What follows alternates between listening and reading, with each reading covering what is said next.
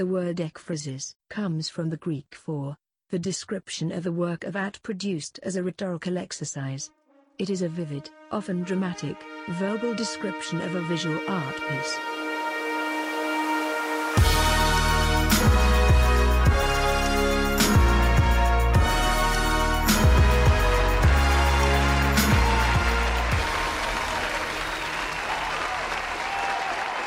And I'm back. This is Darwin Mesadu. Welcome to Season 2, Episode 5 of The Ekphrastic, a podcast where we paint pictures with words.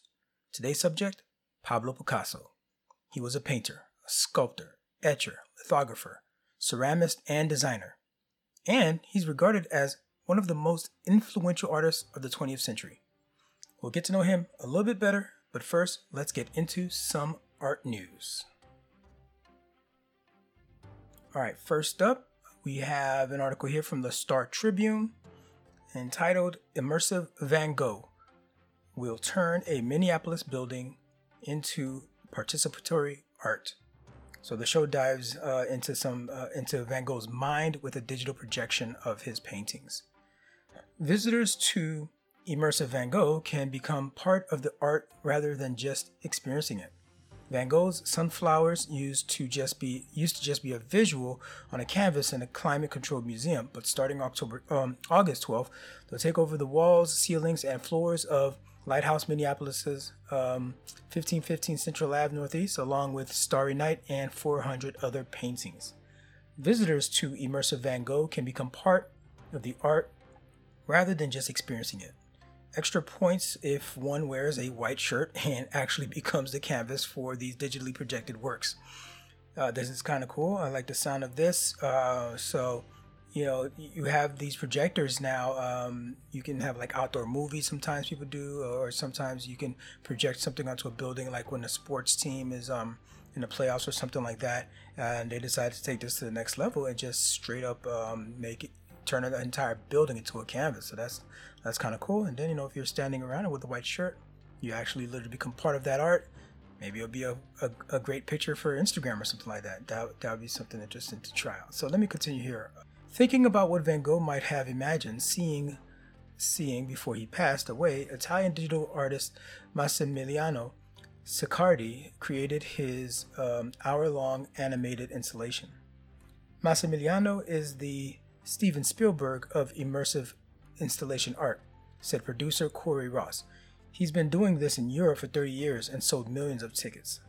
In true Hollywood form, U.S. audiences caught a glimpse of Siccardi's work in episode 5 of Netflix's show Emily in Paris.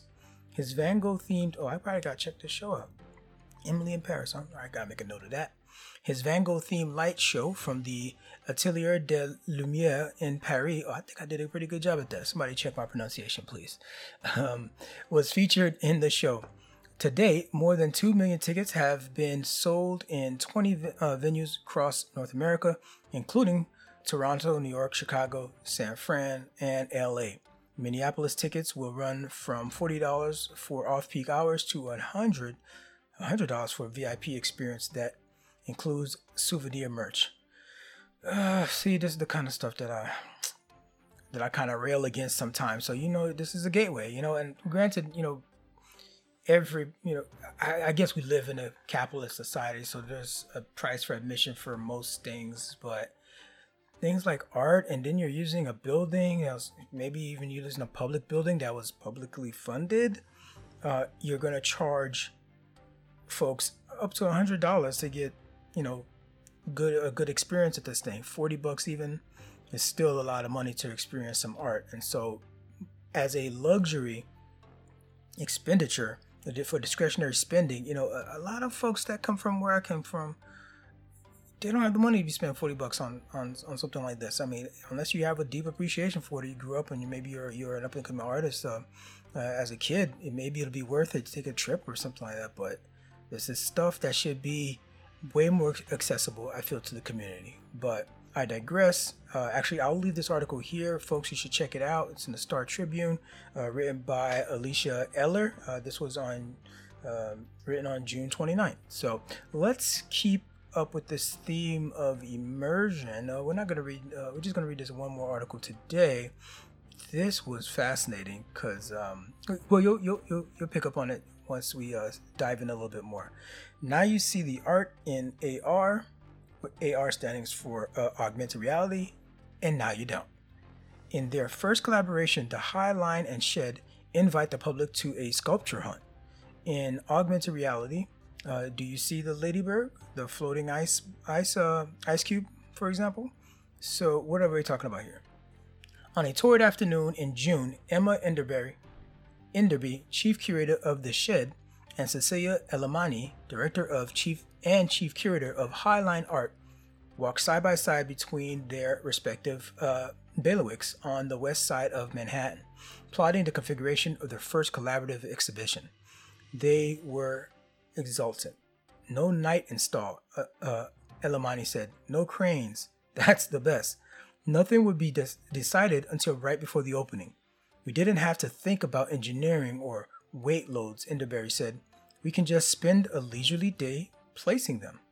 The exhibition, titled The Looking Glass, which runs from Saturday through August 29th, so Saturday meaning, so this was again another June 29th article, so it's going to run for about 2 months, is a show in which all of them, the sculptures on view, are virtual, existing only in augmented reality or AR. Why I think this should sound familiar for you is think of Pokemon Go. This was all the rave a couple years ago.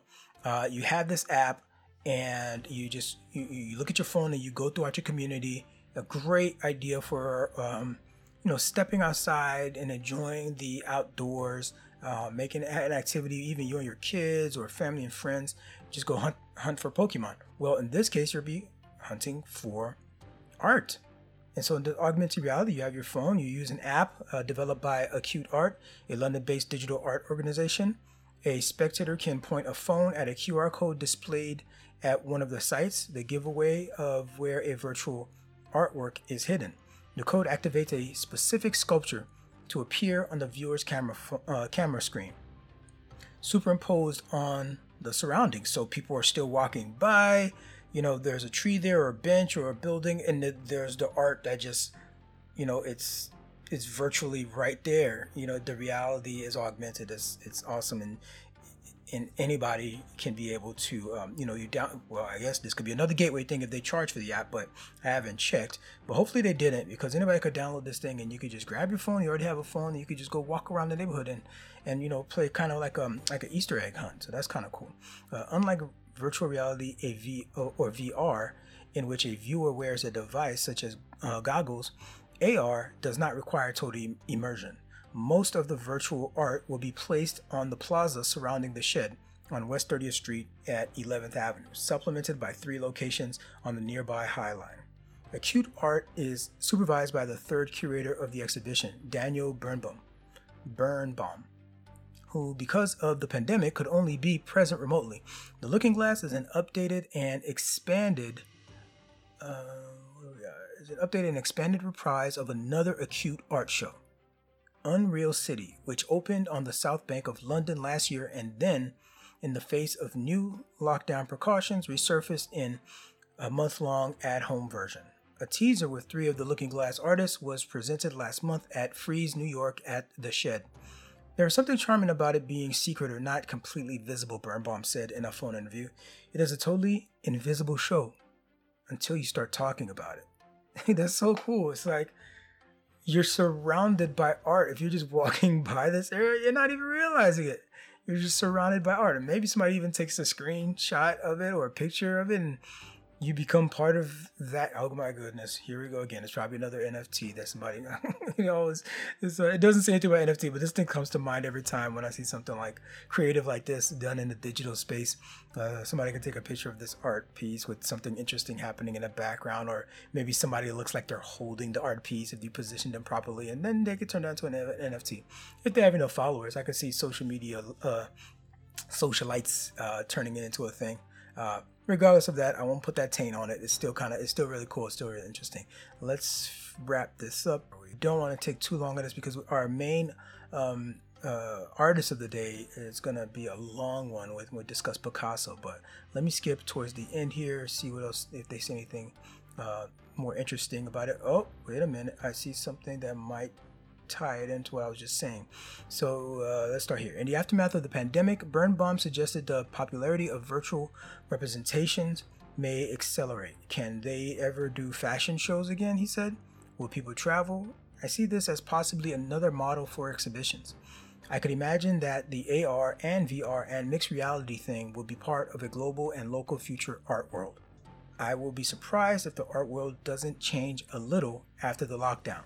Although Acute Art is not at this point profit making, its financial backers, the wealthy Swedish businessman Gerard de Geer and his son Jacob, are aware of the commercial possibilities. Acute Art has already created virtual pieces for Chanel and BMW and is exploring ways to issue works in editions. We haven't really monetized things, Birnbaum said, but he allowed that the unexpected NFT craze, and this is where I would play the bum bum bum. Of course, this NFC thing rears its ugly head again. I should probably get some sound effects and start editing those in. I'll look into that one. And blockchain purchasing have generated talk among some artists about financial opportunities. One thing seems certain: virtual and augmented reality are still in their artistic infancy. Acute Art acts as a technological. Why can't I pronounce that word all of a sudden? My brain just broke. As a technological guru, providing computer coders and engineers to bring the virtual creations of artists into being. There is a little storyboard thing written. Then we do a trial version and they will come back and say the texture is too small and it should be more red, Birnbaum said. They get a test app and then they can play around with it and place it. My interest is to see what we can do with this technology, he continued. Once there was photography and everyone thought it would kill painting. Then cinema and the video camera and the internet came along. In our own time, AR and VR are the new media. There is a period before it is commercialized when one can do experimental things. We are there now. That's exciting news. Glad to see the evolution of technology being interlaced with art. And we'll leave it at that. We had two pieces here about basically immersion art. And we'll get back to our ekphrastic, Pablo Picasso. Oh, I gotta take a deep breath for this one. Pablo Diego Jose Francisco de Paula Juan Nepomuceno Maria de los Remedios Cipriano de la Santísima Trinidad Ruiz y Picasso. That is actually the full name of Pablo Picasso. And you know you made it when you can turn all of that into one name, like Beyonce or Cher. We just know him as Picasso. Although he lived the majority of his adult years in France, Picasso was a Spaniard by birth in 1881. His father was a painter and a professor of art, and was impressed by his son's drawings from an early age. His mother stated at one time that his first words were to ask for a pencil. At the age of 7, Picasso began receiving formal training from his father.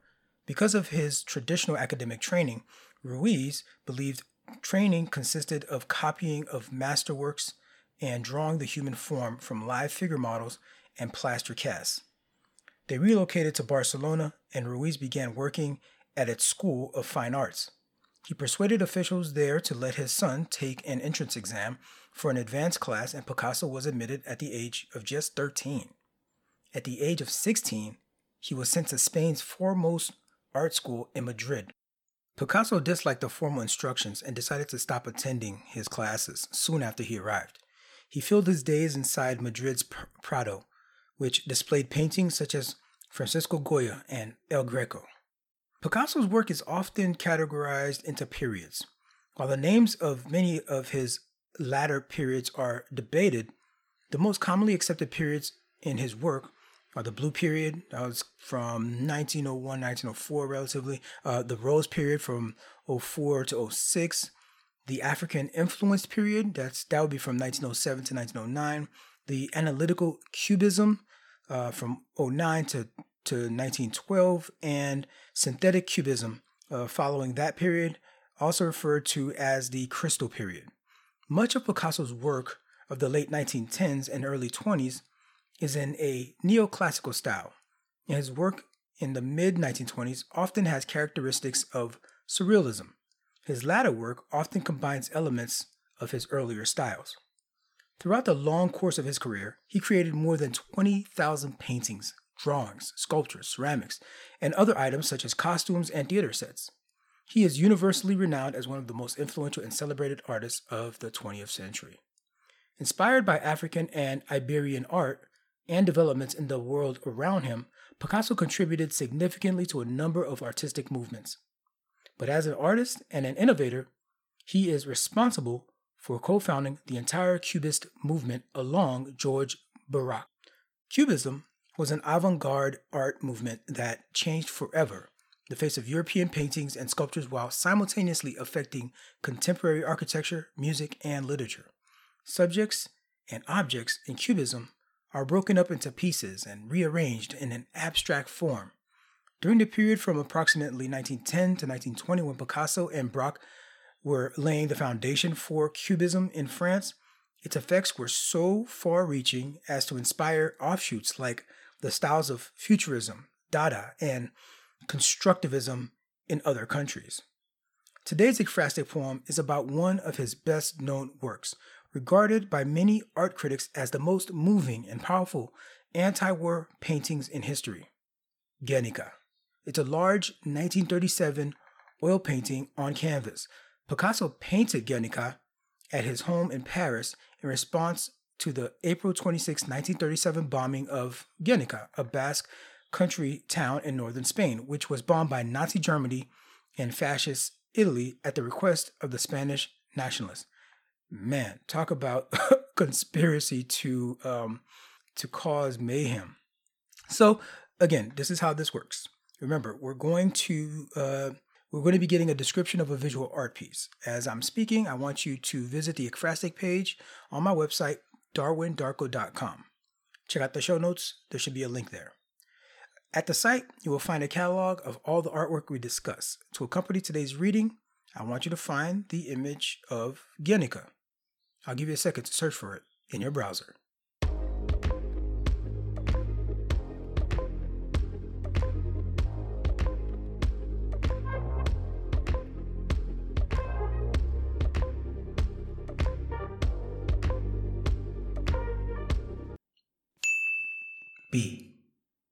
Beat drums, blow, bugles blow. To the windows, to the doors, burst like a ruthless force. Into the solemn church and scatter the congregation. Into the school where the scholar is studying. Leave not the bridegroom quiet, no happiness must he have now with his bride, nor the peaceful farmer any peace, plowing his field or gathering his grain. So fierce you were, impound you drums, so shrill you bugles blow. Beat drums, blow, bugles blow. Over the traffic of cities, over the rumble of wheels in the streets, are beds prepared for sleepers at night in the houses? No sleepers must sleep in those beds. No bargainers bargains by day, no brokers or speculators. Would they continue? Would the talkers be talking? Would the singer attempt to sing? Would the lawyer rise in the court to state his case before the judge? Then rattle quicker, heavier drums, you bugles wilder blow. Beat drums, blow, bugles blow. Make no parley, stop for no expostulation. Mind not the timid, mind not the weeper or prayer. Mind not the old man beseeching the young man. Let not the child's voice be heard, nor the mother's entreaties. Make even the trestles to shake the dead where they lie, awaiting the hearses. So strong you thump, O terrible drums. So loud you bugles blow. So loud you bugles blow. So loud, so loud. That was Beat Drums by the great Walt Whitman wrote that in 1861. Much of the painting's emotional power comes from its overwhelming size, approximately 11 feet tall and 25 feet wide. Guernica is not a painting you observe with spatial detachment. It feels like it wraps around you. Immersive, maybe? Like the theme of the art news that we shared today? It immerses you in its larger-than-life figures in action. And although the size and multiple figures reference the long tradition of European history paintings, this painting is different because it challenges rather than accepts the notion of war as heroic. If you find yourself in Madrid, be sure to pop into the Reina Sofia Museum to see the massive masterpiece in person. It'll be a treat. Picasso's ability to produce works in an astonishing range of styles made him well respected during his own lifetime. After his death in 1973, his value as an artist and inspiration to other artists has only grown. Two best places to catch his stuff: the Museum of Modern Art in New York. It's been called the house that Pablo built because it has so widely exhibited the artist's work. The other would be, of course, Barcelona, the home of the Museo Picasso, which houses one of the most extensive collections of Picasso's work. His stuff is all over the place. It's always touring, but if you're in New York or if you find yourself in Barcelona, stop by and definitely check out a Picasso.